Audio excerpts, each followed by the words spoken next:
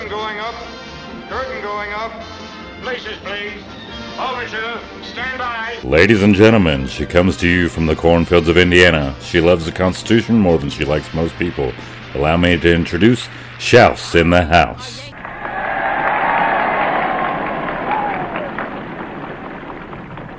Hey everybody, I am with Legal Man from the Quash podcast, and he's online at Twitter at US Law Review. He has 30 plus years experience with legal work, and he has deemed himself America's most trusted and beloved lawyer because he actually tells people the truth, unlike damn near everybody else in the world. He is also a self-certified master practitioner for 20 plus years. And just recently, Legal Man, you awarded yourself with the Lifetime Achievement Award recipient for your blog and your podcast. So that's true. Okay. So just to give the audience a little bit of background really fast, I'll be 100% honest with you. I didn't even know about you until 2 weeks ago, which is sad and disappointing. I know. It's horrible. And so a shot to the ego to my guest as he first comes onto my show. But I am really excited that my friend introduced me to you. And I have a rule. I don't listen to other people's podcasts because I don't ever want anybody to be able to say that I'm stealing someone else's ideas or work or whatever. So I've broken that rule though, and I'm madly in love with the Quash podcast. I have binge listened to your show for about a week and a half. My daughter sits in the car with me. She's like, "Mama, do we have to listen to the man again?" But I very much love you, and I sincerely appreciate your work. I think that you're fantastic. So I'm very excited, kind of fangirling for this conversation. So I'm going to go ahead and get into it real fast. Okay. One thing that I really appreciate that you talk about pretty regularly is two things. One, you talk about, and I'm kind of going off of what I had sent to you, but you talk about this idea of digitizing us. And I've been talking about that a lot lately. We talk about China's social credit score while not paying attention to the fact that it's starting to happen here in the United States. And then you go ahead. It's definitely way down the road.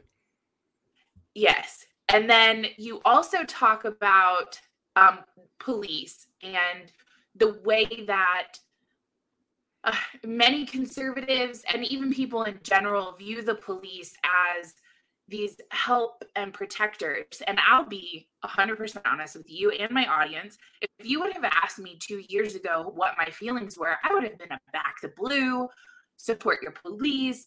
I would have been somebody who stood behind those individuals. I am no longer that person. I am probably so far opposite of that it's probably not good. They are nothing but the enforcement arm of the state at this point. And they're not there to help you. They're not there to protect you. They're there to enforce the rules and edicts that are placed upon you by your quote unquote superiors. And so I want to talk with you, if you don't mind, first, just kind of broad scale about some of the overreaching federal government things that are taking place right now.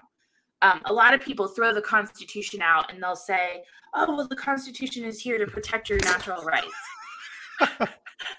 And I'm like, okay, well, then why isn't it? All right. So let's talk real fast about, let's just talk about that, the deterioration of natural rights for citizens in this country at this point. I'd like to touch on let's just talk Fourth Amendment first. And the idea that we have the right to secure our privacy, essentially. That, I would say after 9/11, we completely gave that up with the Patriot Act. Would you agree with that? Well, I'd say that it became openly obvious to more people. It's never existed. So it's not something that we, quote, gave up with the Patriot Act, just like the Smith-Mundt Act didn't allow them to create propaganda and all. It's just that it became so much more obvious to people. That's it. It's okay. It's like I you're tell not people wrong. all the time. Yeah, it's like I tell people all the time. They have everything. Okay, they have my phone calls, my texts. They have everything, just like they have all of yours. And Right. it's not a matter of them. Oh, now they're going to collect it. They're already collecting it. The only issue is it really usable for them in court? That's it. And the issue is, can they get it into evidence without, a significant amount of additional trouble? And with things like the Patriot Act and stuff, it allows them to get stuff into evidence more easily because they're allowed to so-called snoop on you and these other things. But there's no privacy. There's never been any right to so-called protect yourself against privacy under this government. That's just not true. And there's a million ways to prove it to people. But the simple fact is you can just see that they can just make anything they want up and claim it's a government record. And then you have absolutely nothing you can say about it. There's nothing you can say about it. It comes into evidence if they want to fake it up. That's it. They can just bring in FBI agent, 23 years, blah, blah, blah. He can just make shit up. And if he does, then that's it. They can just create an internal document. They can do anything they want. You have no way to check it. And so that's all I try to tell people, that these things, all they do is they enable and facilitate, make it simpler, more of a regulatory matter, a matter of course, that you'll just be put into prison because of some simple thing on the internet, as opposed to that you actually had rights that somehow now you've lost. That's just different. Right. So I think that you and I could agree that those rights are inherent. Those are natural rights. You have that right. The Constitution, Absolutely. I think a lot of people often look at the Constitution as the document that gives you your rights. Yes, it's totally upside down. Correct. That's the average. The average deal is that you have to look in both the Constitution and then see what the Supreme Court has said about the Constitution to see if this area of your rights is protected. It's totally and completely upside down.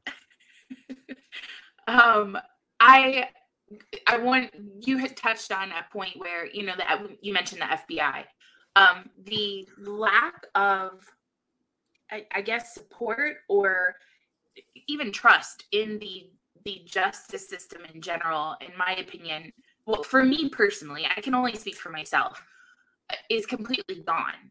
And good. I have zero faith in any way, shape, or form that I, as an average citizen, have any sort of protection in the legal system anymore. Good. I would never, if the FBI showed up at my door and said, we believe that you're a domestic extremist because you said you don't like this law that was passed. You're a domestic extremist online. Right. Of course. It's idiotic, but it's even more fundamentally insane. The FBI itself is absurdly unconstitutional. Yes, just laughably the so. state Just should the very have never existence had of it. Yeah. It shouldn't exist. No, they have no authority. The federal government has no authority to create an internal police force that keeps secret records on everybody, can run around armed, arresting you in the middle of the night with secret government records that they've been keeping secretly to hold you and then try you in a government court. It's utterly idiotic. The people can't see something that blatant. The FBI is not constitutional. There was no such thing as police when the Constitution was ratified. No such thing. They didn't exist. There were the king's troops and there was your locally elected sheriff. That's it. And the idea that the federal government somehow has this authority to create this giant armed police force, which is basically just a made up military internal force, and just to have them running around everywhere and living amongst us and keeping secret records and listening. It's so far from freedom. It's really almost like a mental illness at this point that people continue to talk about this stuff as though we're free. We're not. Yeah, that's probably one of the biggest points that I make on a regular basis. People are like, well, this is the freest country in the world. And I'm like, well, we're not free. This is not a free country. And I know we talk about COVID a lot because that's what's been taking place for the last 2 years. But one of the things that has come out recently is in September of 2009, or I'm sorry, June of 2019, the Biden administration released a how their strategy for tackling domestic extremism, and it was mandated that all of these different institutions go ahead and deliver their reports on how they're going to combat this plague that's in the country. The DHS came out with their report. I think it was like February 7th is when they released or issued what they determined to be an issue. The number one key factor that they listed is the proliferation of false or misleading narratives, which sow discord or undermine public trust in government institutions. Yeah, and I saw that. What happens when the government's lying?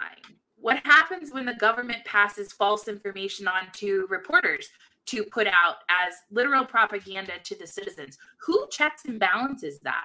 Who goes in and says, who watches the watchers?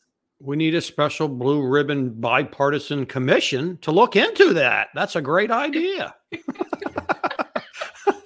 This is so stupid. It's so ridiculous. It's what I'm saying. It makes no sense. You can't have the entity in charge of checking itself. That's not limited. That doesn't make sense. And this is the part I just don't understand, is that they can put something out that blatant and act as though the government, when you have a First Amendment that has any authority whatsoever to be investigating proliferation of information or opinions, that's just on its face not true. They don't have that authority. And the First Amendment, you see, it's a classic example of the way the people misunderstand both the Supreme Court's authority, what it's there to do, the Constitution, the Bill of Rights, all this stupid crap.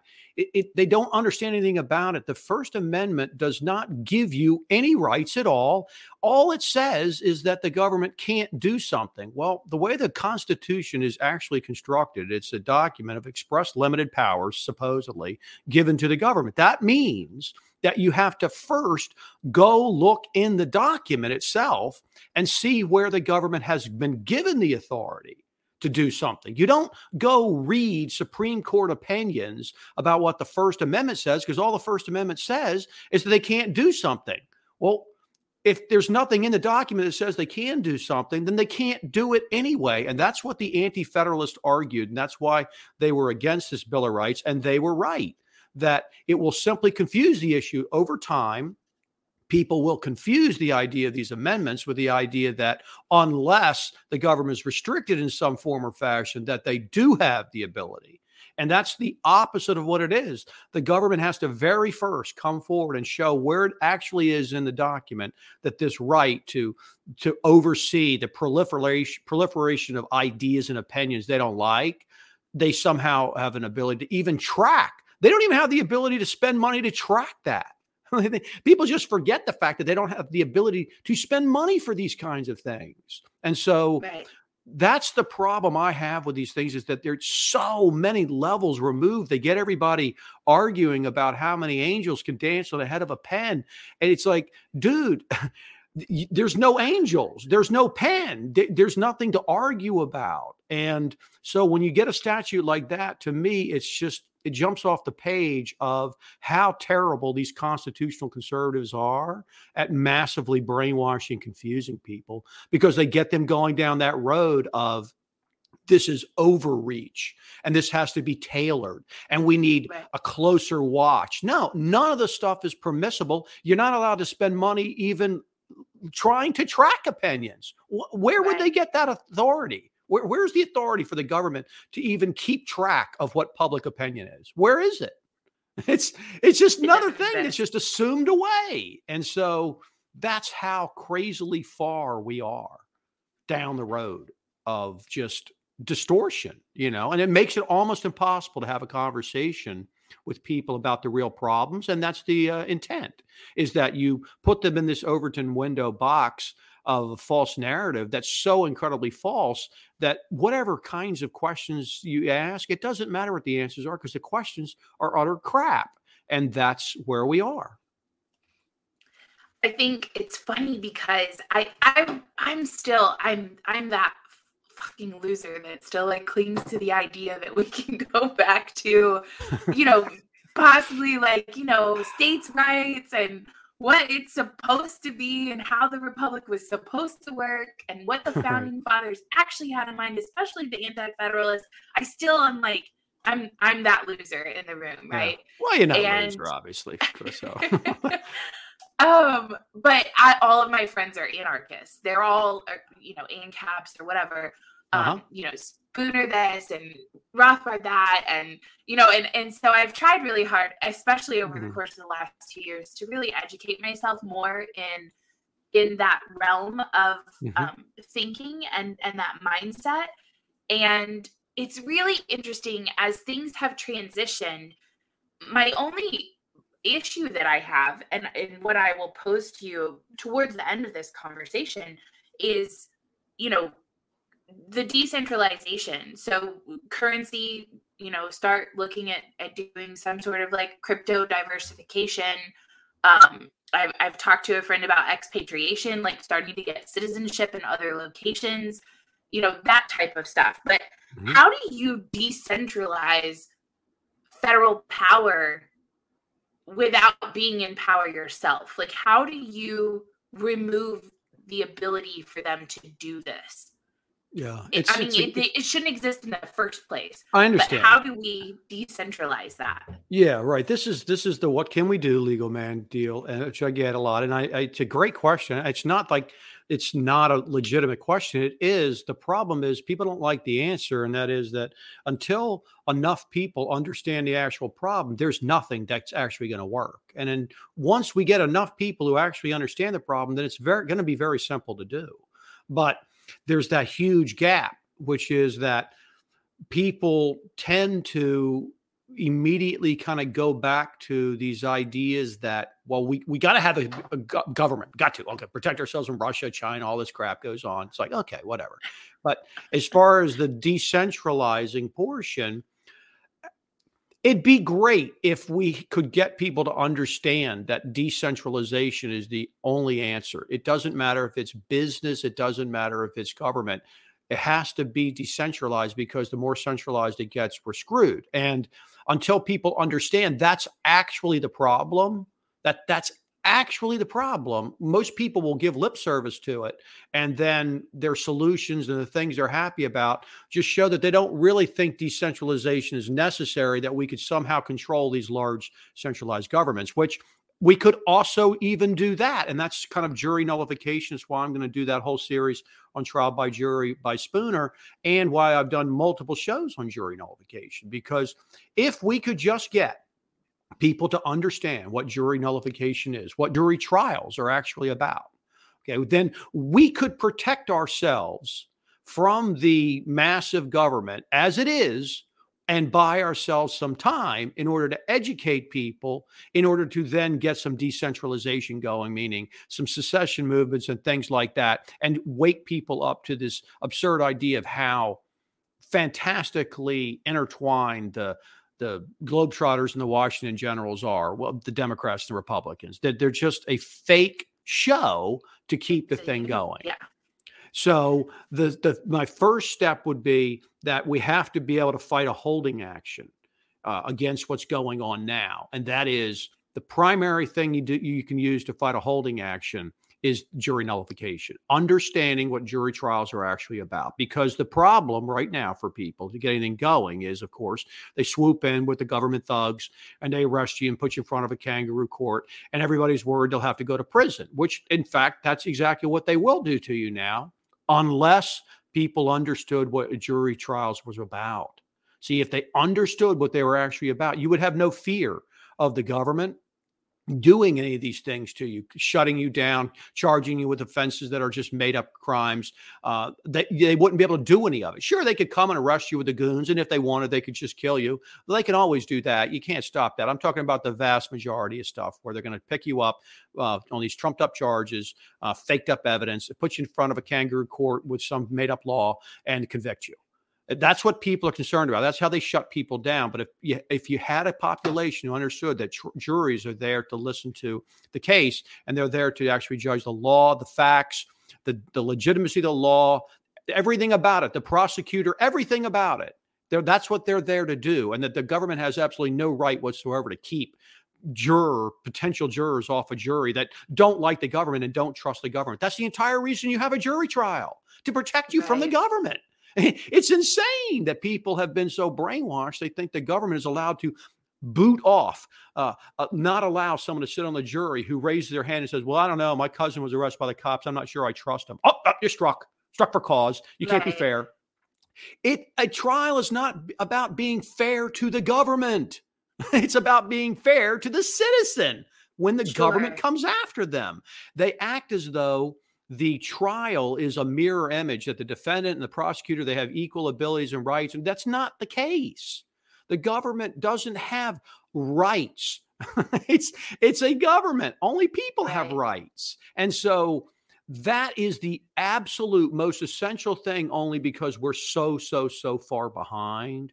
And we're up against such a gigantic monolith of money and power and organizations and infiltration and control of every kind of thing. But even up against that, if people understood what a jury trial was actually about, that stuff wouldn't work.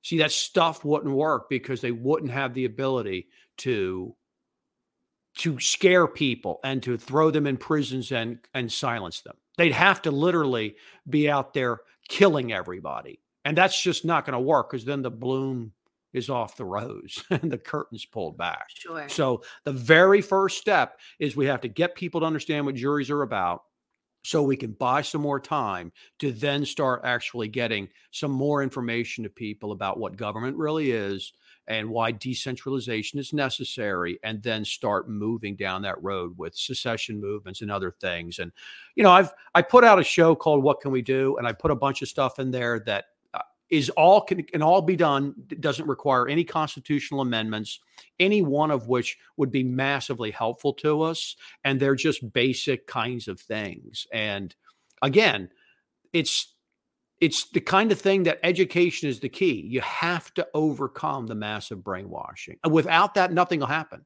See, without that, It doesn't matter what you implement. They'll just creep back in or it'll be infiltrated and be misused. That's all that will actually happen. And, people don't like hearing that, because they really want something that they can go do and march or send money to, and it will fix this or that. It doesn't work like that. You can't just go vote some simple thing, get your guy in there. It doesn't work like that. The problem is far too complex. Yeah, I think a lot of people, especially conservatives, continue to preach, you can vote your way out of this. And you're just voting in the same people that That's like saying that Congress is ever going to pass term limits. All right. And they couldn't anyway. It requires a constitutional amendment. See, that would require a constitutional amendment. That's why they've been pushing that stupid crap for my entire life. Term limits, like they do anything. But you can't just pass a law and have term limits. It's not constitutional. They have to go, and the term is set in the Constitution for the representatives, and there's nothing in there about them not being able to run as many times as they want. You'd have to amend the Constitution. And the process to do that is preposterous. Yeah. It's absurd. It's ludicrous. The process of amending the Constitution itself proves that all these kinds of things, that your vote matters, is not true, because if the Congress is free to abuse anything less than 25% of the states as much as they want, because they can never get a constitutional amendment to prevent it. And they can never have popular control in the House and the Congress in any form or fashion. So the Congress is free to abuse the living crap out of 24.9% of the states and the people all day long. And there's literally no protection at all. Oh, my Supreme Court. Well, what if they don't agree? Now what? Right. There's nothing you can do. Well, it's silly. As somebody who's been practicing law for 30 years, when you just brought up the Supreme Court, and Ketanji, I'm not sure how you say her name, but just got nominated to the Supreme Court on Friday. Yeah. And it's replacing Justice Breyer. Oh, but she's a liberal judge. And that for me is an incredibly hard pill to swallow because, I'm raised on the concept of justice being blind. I'm raised on the concept that the judiciary is not supposed to be political. We shouldn't be targeting justices or judges, and like even in like appellate courts and that type of, it's like, oh well, that federal judge was appointed by Trump, and it's like, who fucking cares? It should be the law.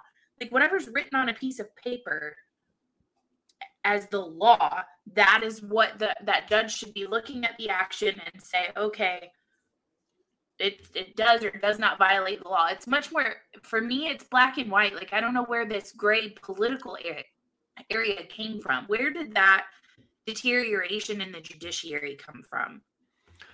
Well, it's two things, really. One is that saying that the law is or is not something is ultimately it's just not true. All these things are Barnum statements. The law is just a set of words that can be interpreted a million ways. And anybody who reads any of these opinions will see that they don't just come out and act like it's a political move. They come out and they justify their so-called opinions with all these previous kinds of opinions and statements. They pull little questions out. And the problem is not that the judiciary is a joke. It is a joke. It's just an absurd joke. I've seen countless judges, and they're virtually all biased in a million different ways, like everyone else. The problem with this entire concept that the nation is wondering who's going to get appointed is that the people don't understand what the Supreme Court's there to do. See, nobody would care about the Supreme Court if the Supreme Court was doing what it was actually empowered to do, which is to hear a single case and rule on it. That's it. Right. So you're not bound by a Supreme Court opinion. They act like the Supreme Court is now the so-called law of the land. There's nothing in the Constitution that says the Supreme Court's the law of the land, and nobody would ever agree to such an absurd, rigged up star chamber system and then claim that they were free. See, the Supreme Court is there to hear a case and to have it end. That's it. If you have a dispute between litigants, at some point, it has to come to an end. See, it has to come to an end at some point. There has to be some kind of final outcome. And it doesn't mean that that outcome is correct. It just means that that's the outcome in that case. But who would care if those cases only applied as they should, as they do, as they legally are entitled to, only to the parties in the case? Have you ever been a party to a Supreme Court case? I have not personally, no. Of course not. Nobody has, right? Who would care? See, so nobody care. But only reason you care about the Supreme Court, only reason the Supreme Court's even an issue, only reason anyone even knows any of their names. Can you name any appellate court judges' names? Do you know any appellate court? Right, exactly. No. You know any district court judges' names? No. You know the Supreme Court because we're told that this thing is the law of the land. And when they rule, that's it. We're all bound by it. All the courts have to follow it. Well, why do all the courts have to follow what the Supreme Court says? Why? Is that in the Constitution? No, it's not. It's just a statute they wrote. If it was actually a constitutional requirement, then there wouldn't be a statute saying that appellate courts and district courts must follow, and then they must follow the appellate court. If you're a district, they wouldn't have all that. But the fundamental structure that people are told and then used to analyze the so-called system that's going on and the so-called problems we have is this false narrative. And if people understand the actual system, I wouldn't care who they put on the damn Supreme Court. I'm never going to be in front of them. It's never going to make any damn difference to me. And if people understood that simple fundamental fact, think how many problems would go away. All this argument about abortion and gun rights and all this other crap, it would all be out the window because it's not true. It's not binding. And it's very easy to prove that it's not binding. And the Supreme Court itself, it constantly states the things that are required for it to hear a case. Constantly. It's so easy to find. And it's required. They require subject matter and personal jurisdiction. And all you have to do is look into them. And they're made up of all sorts of things. But if they don't have both of those things, then they can't even hear the case. Well, how they ever get personal jurisdiction over people who aren't part of the case, aren't named in the case, aren't even claimed to be part of the case? They don't. Right. It doesn't apply. It's really that simple. It doesn't apply.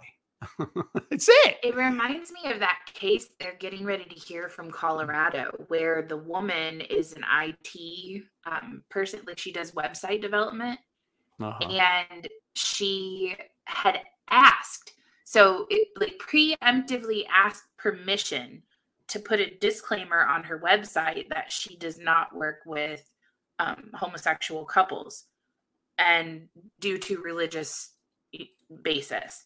Right. And the state brought a case against her for discrimination. She didn't even do it.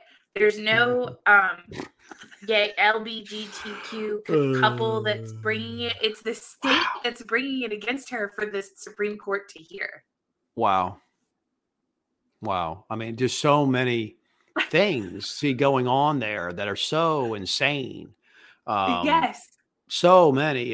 This is how far down the road we are with regards to the brainwashing that all leads directly back to constitutional conservatives and media who have facilitated this complete and total distortion of the system such that the arguments going on are hopeless. And a case like that is a great example. There's so many layers of things wrong with that. I don't know if it's an individual state or not an individual state. I don't know if it's in federal court or not in federal court. But the idea that the people in the 1860s, when they shoved the 14th Amendment down everybody's throat, totally and completely unratified in any proper manner, that's what all of these kinds of cases go back to. See, all of these cases go back to the 14th Amendment, so-called due process clause. Every single one of these kinds of things is attached together ultimately by that 14th Amendment due process clause. That's why I did that show and showed people the 14th Amendment was never ratified. It's not even close. It's an absurdity. And even if it had been, there's absolutely nothing in that amendment which has anything to do with saying that the states now are obligated to do all these other different things like this LGBTQ rights.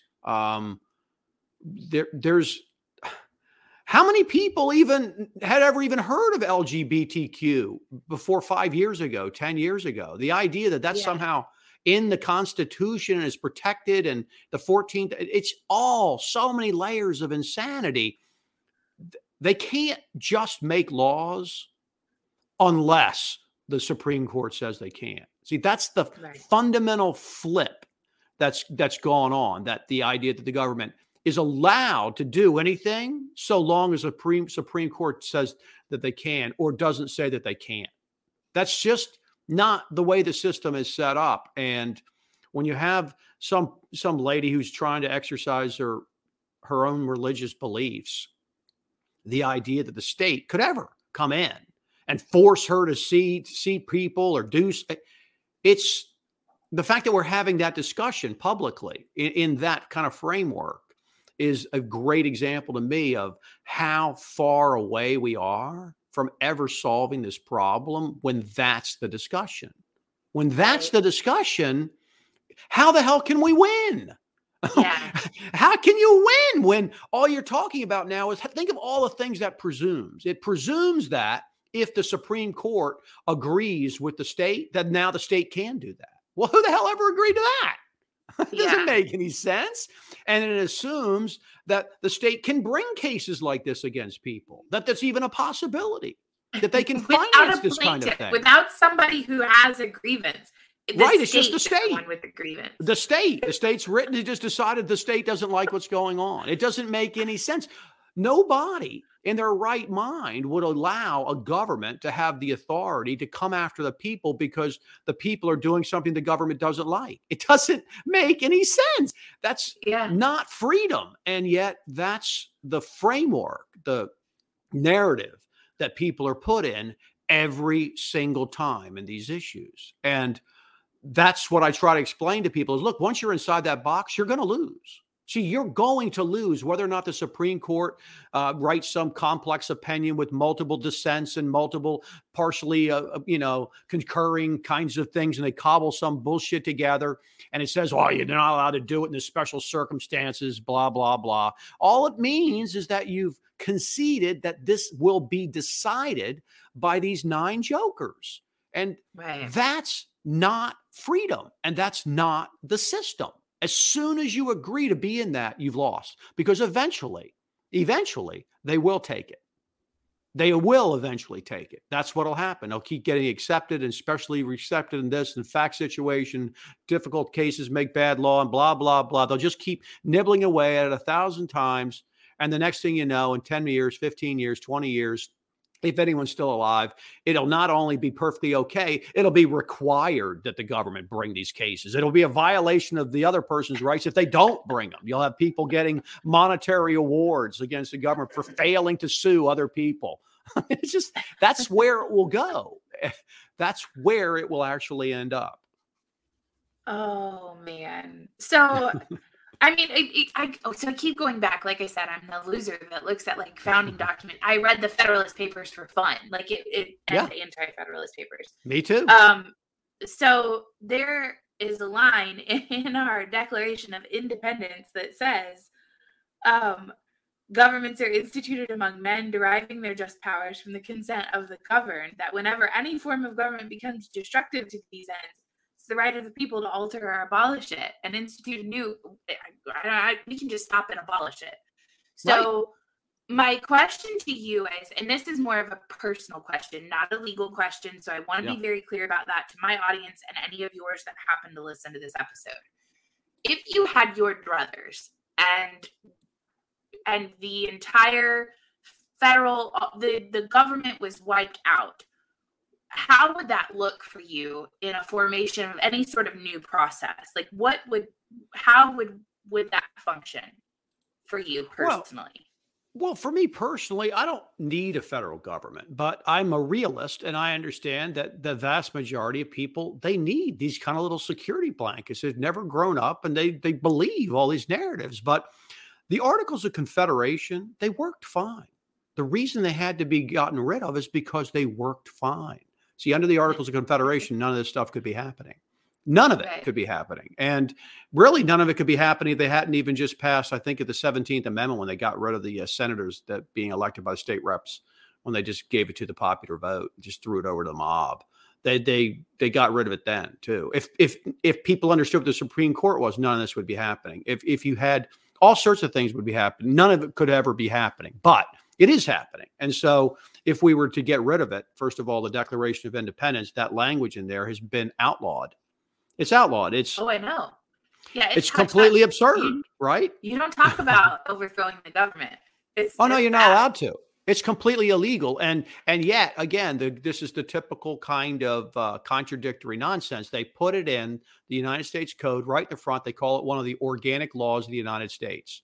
But if it's an organic law of the United States, then how can they then have a statute that then makes it illegal to do what the Declaration of it? It doesn't make any sense. It's just another one of these lies that constitutional conservatives look past.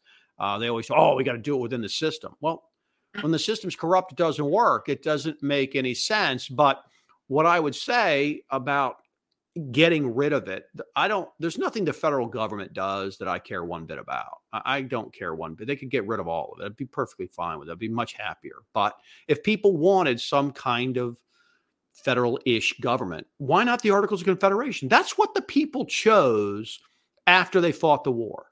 See, that's what they actually chose. The Constitution was jammed down everybody's throat in the biggest scammed up deal imaginable. And it's not taught. It's taught in the same kind of deceptive way that everything else is taught. And if people understood what actually went on at that constitutional convention, which was completely illegal, and tons of the representatives simply walked out because they knew it was. They had no legal authority to write a new constitution. And if you look at the way the vote went down, there's literally no data anywhere to know what went on in the vote. And they had to call the military out in Delaware. The people were so pissed about what was going on. And did the people actually get to vote on the Constitution? No. They voted on people to go vote on the Constitution. Right. Well, how stupid is that? How can people not see how fake this is? And so if we just went back to the Articles of Confederation, I'd be perfectly content. They'd have to get rid of the vast majority of laws, and I'd be fine. But I've already made that proposal, which is that in one of my shows, one of the proposals I make is that all laws have to sunset, and they need to sunset depending on how long the legislature is empowered to sit. Like if a legislature is empowered to sit for 2 years, well, the law runs for 2 years, and after the next election, they got to repass the laws. There's nothing unreasonable about that. That's what real representation looks like.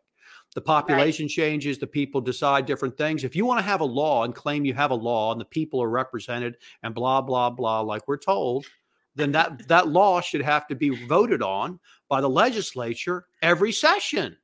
You can't have a law that some legislature from 15 years ago voted on. I might not even have been able to vote 15 years ago. Every single time they have to be able to pass the law. That's it. And if you just had that and you got rid of the so-called Holy Constitution and put us back to the Articles of Confederation, then they wouldn't be able to get any of these laws passed. It wouldn't work because exactly. Great. So that's what I'm saying. It would immediately take care of all these problems. And when you see how simple something like that is, then you understand why the Articles of Confederation were so good and so powerful and why they had to go. They knew. They knew, man. They knew that this was the time to get this together with this phony baloney. Washington was a hero and we got to get it. We could lose the nation and all this crap. They knew there was a very limited window in order to shove everybody into this massively centralized system. And if you didn't do it then, you're never going to be able to convince them later. So, right. Man, to have a time machine and go back, right? Right. Oh, yeah. I mean, there's so many points like that in history. And that's why I'm saying it's a really big hill we're on to climb. But, there are things that something different the people who are, let's just say that the people who are open to possibly hearing the truth. Okay. It's not a big number. That's true. No, it's not a big number. Most people's too much cognitive distance and resistance, way too much. But there are people, and the questions are is what is it that reaches somebody? Because different things reach people. Different things click with people. Like, wow, yeah, and then they start looking into it, and then stuff that I hear that kind of made other people interested. I think, well, that wasn't one of my big deals, but you have to find the people. And then you have to give them a piece of information which actually intrigues them and makes them actually want to look into it. And that's the $64 million question. How do you do it? Yeah, it's funny. I always talk about like my daughter's in gymnastics, and I always talk about like the gymnastics moms that I spend far too many hours with at the gym on a weekly basis, and lives are so comfortable. Like they're worried about like, oh, I gotta go here and do this, and my hair appointment was canceled, and it's just very comfortable living. If I were to look at them and say, hey, what do you think about returning to an Articles of Confederation where we don't have a centralized government anymore? What do you think about that? And the look on their faces would be like right. It's just they have no desire to care or look into it. And I wonder, as things get less comfortable, like we're seeing inflation, gas price increases, we're seeing things that are going to start touching people that have not had to pay attention for a long time. And I wonder if that pain is going to get high enough that people start asking the right kind of questions. Do you think that that's on the horizon? This is why people give me so much grief, I think, because I wish I thought that. Okay. I wish, and I hope it happens. And it's not like I'm not trying. I mean, I do make the podcast. I do attempt to try to wake people up. Which is fantastic. I love your podcast. I mean, I go to trouble. So people who say, oh, you just don't even care. You don't try. It's not that. I'm a realist. I look at the situation and I say, let's just assume what I believe about this, what's going on right now, is that it's a fantastic opportunity, okay, for people to be reached. They're definitely being primed. That insane COVID nonsense that woke some people up. It also allowed people to be more open-minded about other possibilities. So they're open to the kind of message that I provide to people. But how do you get it to them? I think if everybody had to listen to my show, if they had to, if that was required, okay, we'd sway tens of millions of people if everyone had to listen to it, because my show is irrefutable. The stuff I say, it's not opinion. It's just basic, obvious fact. They've just never heard it before. They never heard anybody put the pieces together. They've known something's kind of wrong, but when I actually show it to them, it's as clear as day that I'm right. That's all it is. It's not a question of an opinion. It's just simple fact. And so I agree that it provides a fantastic opportunity, but I look at what we're up against, and you just see this endless hours and hours and hours and hours of day on every kind of media source of this fake controlled opposition, constitutional republic garbage being spewed out that people think is what freedom looks like. And when you're up against that and literally decades of that kind of crap in most people's brains, it's really, really hard. I look at Venezuela. I give them that example all the time. The people are eating their pets. What do they want? A new government. They can't see. They're eating their pets. And what do they think the answer is? Vote for their guy. The next guy. That's who's going to do it. It's when that's the mindset of the vast majority of people, well, it doesn't give me a lot of hope and encouragement. I look at 2 years worth of this COVID ridiculousness running on, which from day one was just an obvious sham. Tony Fauci was wheeled out. The guy's a 30-year fraud. Anyone who knows anything about that guy knows he's a fraud. Okay, well, they wheel him out, and Trump tells everybody he's the greatest guy. So all the Trump believers think he's something, and the other people on the other side, that maybe they like him, maybe they don't, but he's pushing crap they like, so they don't care.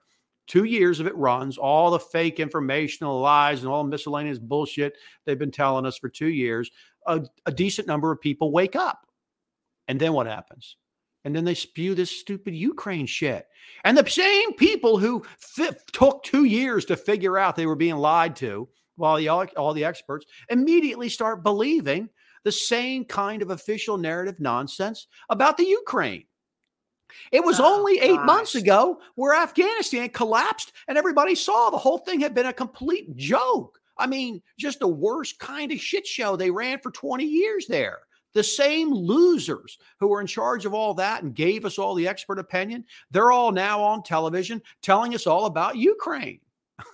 People can't see that it's always lies. I've asked people many times, name one single time in history where in the lead up to the United States involvement in some kind of war or so-called hot spot thing that they told the truth about it. And just in retrospect, when you look back, you can't. There isn't a single one. Libya, Afghanistan, Iraq. The entire history of the country. Everything. All of them. Our foreign policy is awful. Always a lie. 240 years of lying about it on the way up to every single war.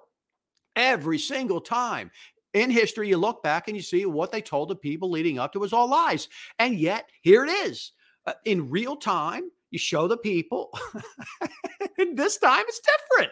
This is the insanity. This is the difficulty. This is it's so crazy. I don't understand when there's literally no example of the United States ever telling the truth about this kind of thing in history. That this one happens to be the big exception. Do you I don't get it. Do you think that part of that stems from the deterioration of people's ability to take responsibility for themselves? Like it seems that over time, people really enjoy someone else telling them what to do. They feel comfortable with, oh, we're the authorities in this, and we say that this is the right choice for you. And people really enjoy being guided and told. The innovators, the self-starters, the self-sufficient and self-responsible individuals are dying daily. It's like one mind, the light just goes off and whoop, oh, now they don't think for themselves anymore. For sure. And I don't know how we get that back, other than, I guess, taking your kids out of the public school system. Right. Yeah, it's hard to say. I mean, I think it's a good example of that famous saying about the hard times, create hard men, then hard men create good times, and good times create soft men, and soft men create bad times. And then you're right back into it. And I think that you were running through that, but there's a couple of things I believe that have happened that are big game changers, and that's why I don't think things like the way our country so-called revolted against England with the colonies and all this crap, that's not possible anymore. It's a very, very different world. But the two major things, in my opinion, are the electronic media that has absolutely blanketed the entire globe and allows for instantaneous brainwashing on a massive scale is not something they ever had to deal with before. So it's all part of that same centralization. But the other thing that's basically enabled all of this is the central bank fakery with the money. See, they've been able to, over the last 100+ years, buy up everything with their fake money and their fake central bank crap. And that has allowed for a corruption and an infiltration of every nook and cranny of every kind of thing imaginable on the planet. It's all been bought off. And that's a really fundamental problem, because they can continue to support all these basically useless losers who do nothing, whose jobs do nothing, who they don't do anything. They could never survive. Nothing they do is needed. It's all a fake creation of this consuming society that's only exists as a result of this fantastic mountain of debt that's been created, which could never exist with real people having to solve real problems, actually doing real jobs and interacting with real people, on and on and on. It's just this anonymous blob of debt that exists now. And they know ultimately that this thing can't be sustained forever. It doesn't need to be sustained forever. It's a tool.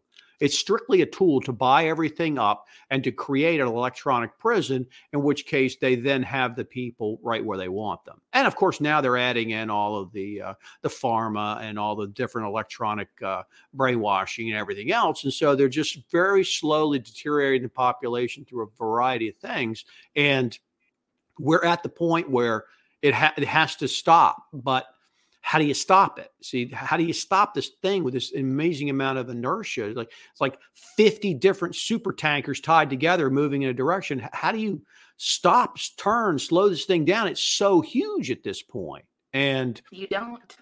It's really difficult. That's what I'm saying. I think, that's why it's the only reason I even make the show, is to try to get people to understand that, one, there's a huge amount of value in understanding what's going on, even if you can't stop it.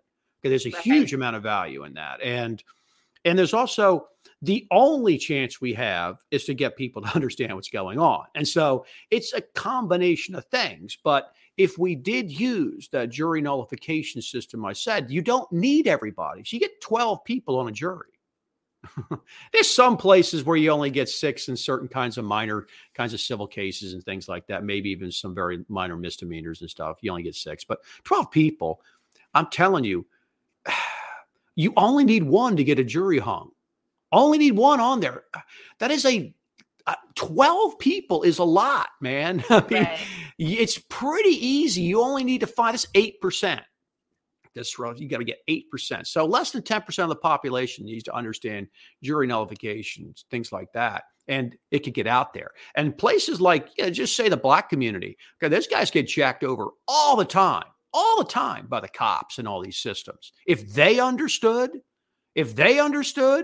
what was going on, you get them, that would sweep through there, and you could start just shutting down all these phony baloney drug cases and all this other bullshit that they ruin people's lives with. And so there is hope, but the hope is that you have to the only real hope is like you can't pull them out of your public schools. It's not going to do anything because I mean, eventually there's going to have very soon, they're going to have all these different requirements that you'll have to still give them the X, Y, and Z tests and scores. And the fact that you kind of understand what's going on in a situation like that doesn't allow you to operate in the system. You have to keep your mouth shut. You have to keep your mouth shut because they'll find you and they will immediately cancel you. And the more electronic it gets, the easier it is to go back and find something you said 15 years ago in a text to blah, blah, blah. And that's it. Now you have to go, explain yourself to some government court. But that's the key, is that the people could do something. There's a ton of people who are open to the message. Tons. I'm telling you, I'm convinced there are tens of millions of people who would resonate with the message I give people about the way the system should work, because they genuinely do want freedom, liberty, limited government. They want their kids to have a future. The problem is every single one of them is being misled by these other parties, the constitutional conservatives and the libertarian kinds of parties that drain off everybody we need. But, if we can fight a holding action with the jury nullification and then get some education, we got a chance.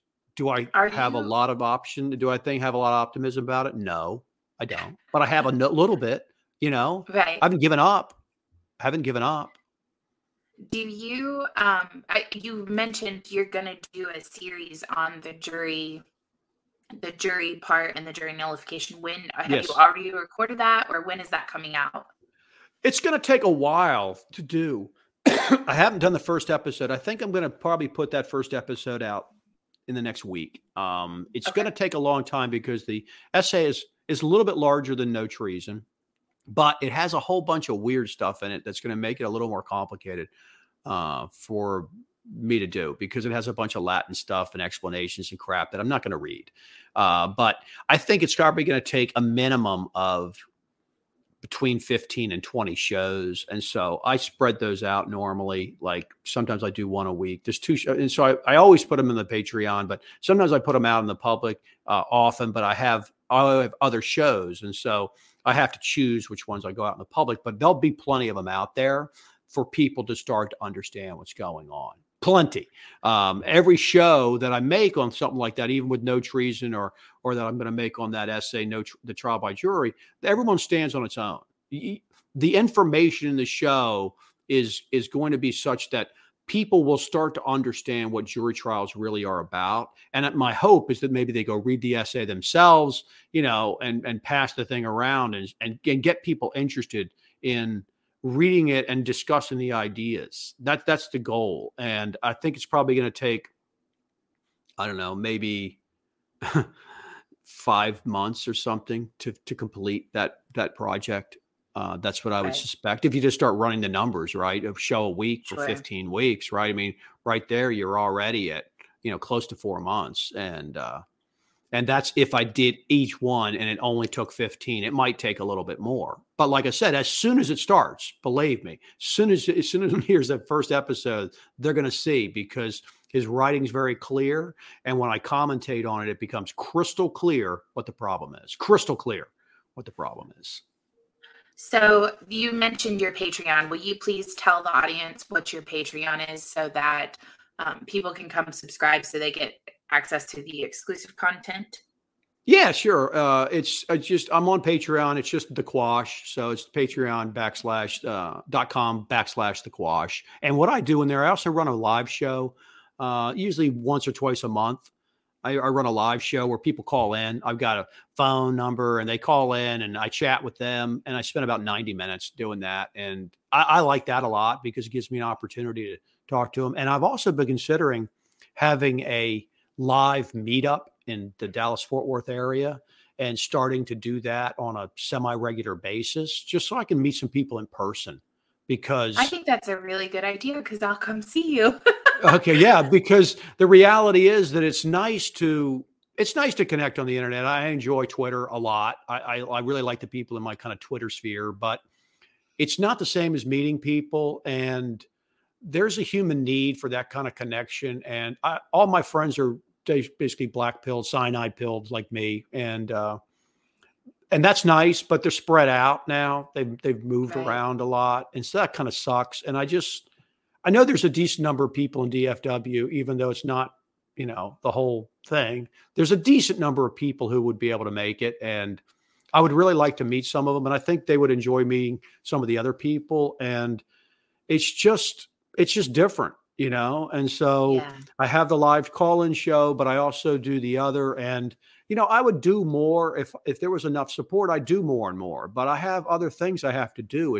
It's not a ego trip. And if I had millions of dollars from it, then I could go everywhere. I'd fly around but I don't. And so everything has to be balanced against the support and how much it's worth doing. You know what I mean? And so I enjoy individuals and I like talking to them and I love opening their minds. And I get a lot of people who tell me things like, wow, you really helped me put X, Y, and Z together. Thank you so much. And that means a lot to me because I know how difficult it was for me for many, many, many, many years when I believed all that constitutional conservative shit. And when I finally started putting all the pieces together, I was like, oh, wow. And then when it all congealed, it was very, I don't know, there was a lot of peace that came from it.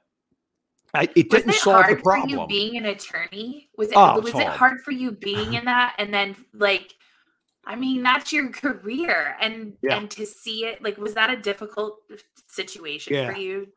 It's not pleasant, but I've been beaten up by the courts again and again and again because I haven't been a U.S. attorney who's just an easy ass job. I haven't represented a bunch of defendants. They just cruise through. I don't have these giant client accounts that are corporations who they just get fair deals. I've always represented individuals, and I just gotten screwed by the courts countless times, and that's one of the reasons I figured out what was actually going on. But the law is pretty detestable. I definitely do not defend the law as a profession.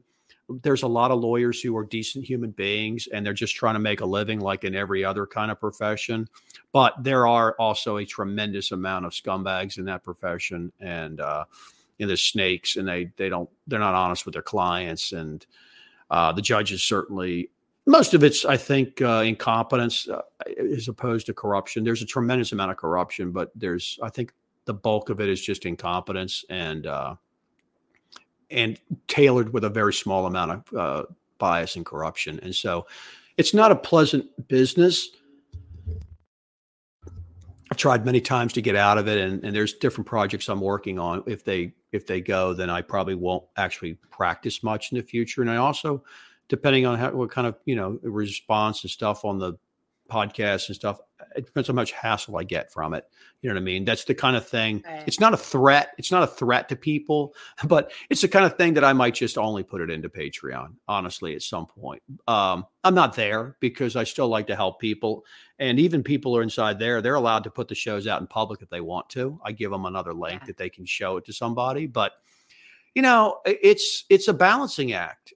Everybody has to act in their own best interest ultimately. And I feel an obligation of some sort to the next generations of human beings who are going to come here and get screwed by this. But does that mean that there actually is a duty to do something? No, there's not actually a duty. You're free to just to screw the next generation all you want, actually. And so I believe in freedom. And right now, for me, I justify in my mind, and I feel that I'm doing something that's worth my time to try to tell people. And, if that comes to an end or I might change my opinion then I'll stop and I won't feel the slightest bit of guilt about it. And I'll just probably pull everything that's out in the public if I feel that's in my best interest. And, as of right now, I want to help people. I do want to help people because I just don't know anybody else who discusses the kinds of issues I do and that can come from a position of authority on it, of so many years of practice. I don't ever have to hear, oh, are you an expert? Yeah, actually I am. Practiced law for more than 30 years. So I am an expert. And that's why I try to stay in that area. I try to stay mostly in the legal area. It's just that everything has become politicized and so-called legalized. And so it affects everything now is some kind of law or regulation covering it, It's funny. I know, just for this one last thing before I let you go, because I've kept you for a whole hour and I can't afford to keep you any longer, but just kidding. He didn't make me pay him. Yeah. it's funny when people say laws, and I just keep going back to this idea that any of this stuff, like all of it, which is the original thing that prompted me to want to have a conversation with you, like this DHS edict, this national security, domestic extremism strategy, and all of this stuff that's coming out that this illegal government force is using against people. Those aren't laws. Like, it did not go through any sort of process through the system that's in place. There was not a bill introduced that was turned into a law. It's all bullshit. And I just keep sitting there thinking to myself, stop using the fucking word law, because it's not a law. Right.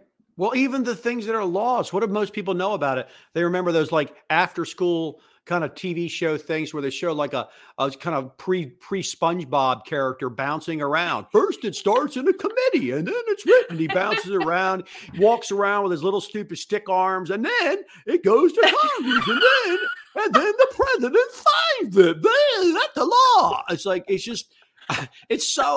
such a comic book joke that they've reduced it down to, as though they can literally just write anything they want down there. And that if they write it down and they can get enough criminals to sign off on it, it's the law. Woo, now you have to follow it. It's just like, it's so crazy to me that people, they watch stuff like that, and then they still tell me all about the freedom and the Constitution, the rights and the protect. They can't see the absurd contradiction in their own statements. It's like, dude, wild. It's a bouncing dude on a thing in a cartoon, and you think that somehow is like, what are you thinking? It's so funny to me. A hanker for a hunka, a slabber slice of chunka. I've kept you too long. Okay. But I love you, and I thank you for coming on. We'll have to do this again at some point. Sure. Please, whenever you when you start your jury process, please send it to me so I can share it out, because I'm really excited about that. And I'll of course put all of your links and stuff in the descriptions and all of that. Yeah. Well, that's great. I'm always happy to come on shows. I go on pretty much any show somebody asks me to. That I'm happy to go on, because I like talking to people, and I like having the opportunity to reach another kind of group of people who maybe a couple people think, hey, yeah, well, you know what, I need to. Maybe that is right. Listen to that. So thanks. I'm glad I had a good time. Yeah, me too. Thank you, sir. You take care and have a great day. Okay. Take care. Bye-bye. If you enjoyed this episode, please like, drop a comment, subscribe, and don't forget to check out my Patreon for exclusive content. The link is in the description. And most importantly, do not forget, free men do not need permission from their government. Their government needs permission from them. Take care.